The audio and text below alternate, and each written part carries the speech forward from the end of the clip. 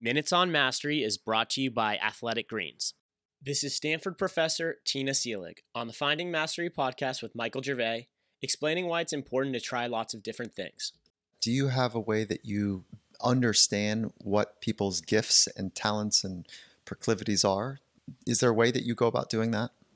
One of the things that's important is giving people a chance to try lots of different things, right? You don't know if you're good at something unless you actually try it, right? You can't take a little baby and say, oh, this person's going to be an amazing programmer, right? Or this person's going to be a great salesperson. You have to give people a chance to try out these skills.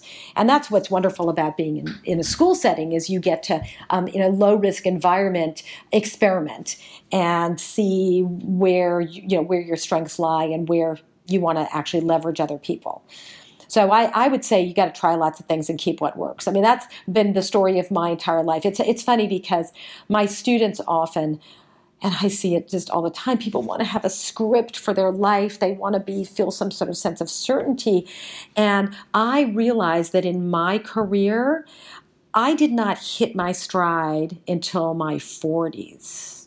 I'm going to be 60 this summer. So just to give you, so the last 20 years, my career has really taken off more in terms of not just external measures, but my own internal measures of feeling like this really resonates with who I am.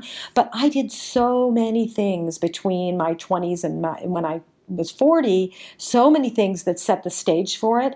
Many of those things were I was not really well tuned to, but they were skills and knowledge that I gained that allowed me, when I finally got in the right environment, to really thrive.